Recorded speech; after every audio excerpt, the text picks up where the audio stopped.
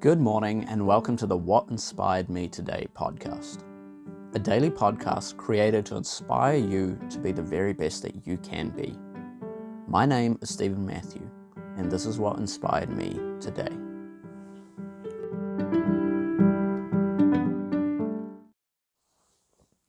Time flies.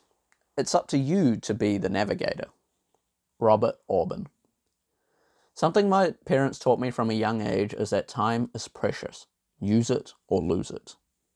I don't know about you, but for me, time has been flying especially as of late. You see, time is the most valuable commodity.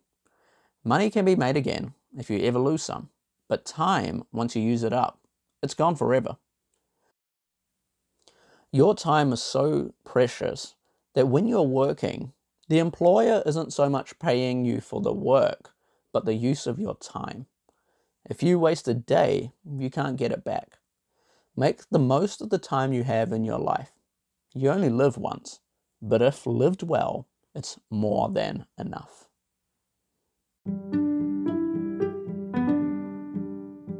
Thank you for listening.